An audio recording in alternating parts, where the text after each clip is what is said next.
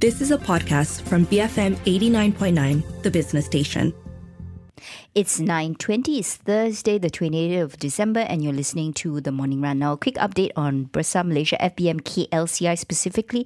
It is actually up 0.1% to 1,455 points. Now, let's turn our attention to the consumer sector. In October this year, wholesale and retail trade exhibited growth as it expanded by 6.5% on a year-on-year basis to 142 million ringgit. However, in a month-on-month comparison, sales value did see a slight dip of 0.3%.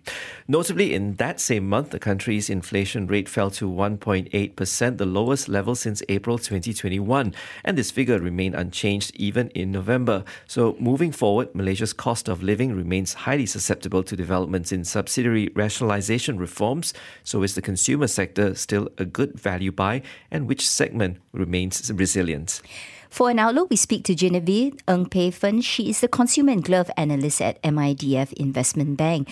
Good morning and thanks for joining us. Now, how did the sector actually perform so far this year? What were some of the trends that you observed? All right, sure. Just a quick one. In general, the third quarter consumer results were mixed bag. So consumer staples demonstrated a quite strong performance in third quarter, with 4 out of 6 under our coverage, exceeding the expectation. But conversely, most consumer discretionary companies fell short of expectation. So one of the notable trends that we observed was the challenges faced by the discretionary companies, with consumer becoming more price sensitive.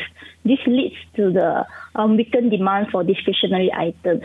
And this shift was mainly influenced by the reduced spending, normalized interest rate, and the rising inflationary pressures.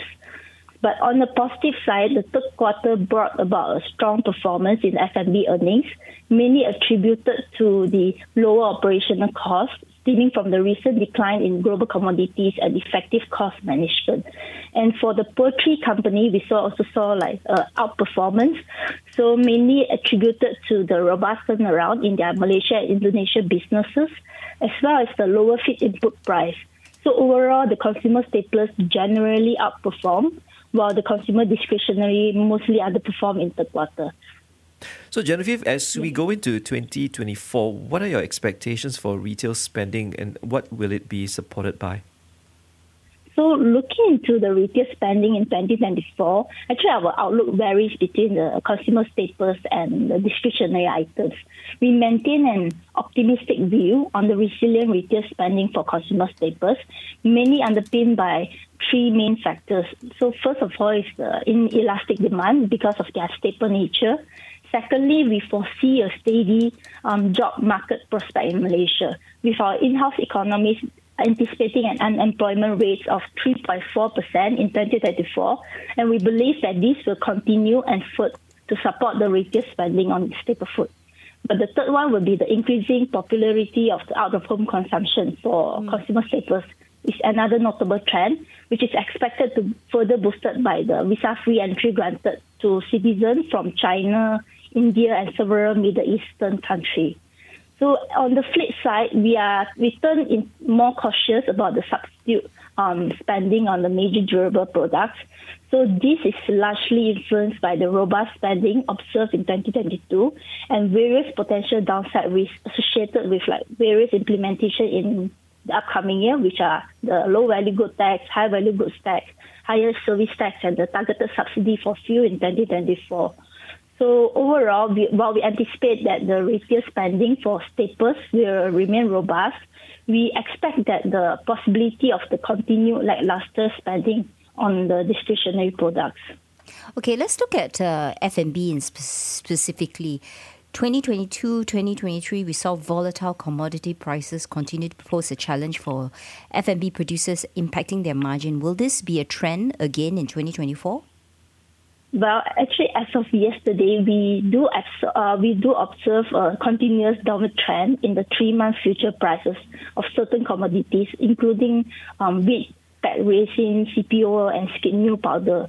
So in particular, currently these prices are currently trading below their 2-year peak, which was one of the main contributors to the F&B performance as reflected in the recently released third quarter results.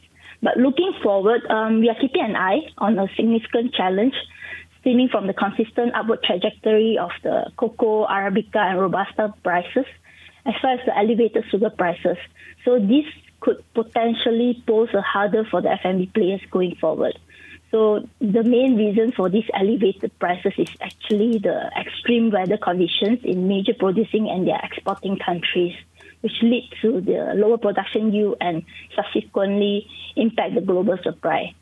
So moving forward, while the drop in the certain commodity prices has given some support to the earnings, with the persistent challenges related to the sugar, cocoa, Arabica, and Robusta prices are likely to exert upward pressures on the margin. Therefore, we are now cautious about the continuous volatility in the certain commodity prices that could pose a challenge for the F&B producer going forward. Genevieve, what is your call on the sector, your top picks, and why are you choosing them? Well, actually, we recently downgraded our recommendations to a neutral stand for consumer sector. So this is primarily driven by the cost-related concern rather than the demand-driven factor. So one of our cautions arise from the volatility in the global commodity prices for F&B players in 2094. Meanwhile, we also anticipate a continued sluggish demand for the discretionary items, largely attributed to the pent-up spending in 2022 and the various implementations of the new taxes in upcoming year. So, but on a positive note, we remain quite optimistic about the demand for the F&B and the poultry products, mainly supported by the positive labour market outlook, various government initiatives, and the anticipated revival of the tourist arrivals in 2094. So our topic remains the consumer staples with strong fundamentals and inelastic demand for their goods. We prefer QR Resources with a target price of RM6.25 and Frasers and Neef with a target price of RM33.50, mainly due to their diversified and growing revenue base. All right, thank you very much for your time. That was Genevieve Ng Pei Fen, Consumer and Glove Analyst from MIDF Bank, telling us her top picks are actually FNN and QL Resources. Now, I had a quick look on Bloomberg in terms of consensus, although her target price for QL is RM6.25. The consensus price target is RM6.57. Not cheap though. This stock is trading at 33 times PE. There are still 12 buys, 1 hold, and 10 sells. When it comes to FNN, consensus target price RM31.61. Current share price RM28.30. I guess when you want good quality names, it's never ever going to be cheap, and that's the point. But up next, we're going to have Ringgit and Cents, and it's your last chance to take advantage of all the tax exemptions that you get to enjoy for the current year of assessment of 2023. That's happening after the 9:30 a.m. news bulletin. Keep it here, BFM 89.9. You have been listening to a podcast from BFM 89.9, the business station. For more stories of the same kind, download the BFM app.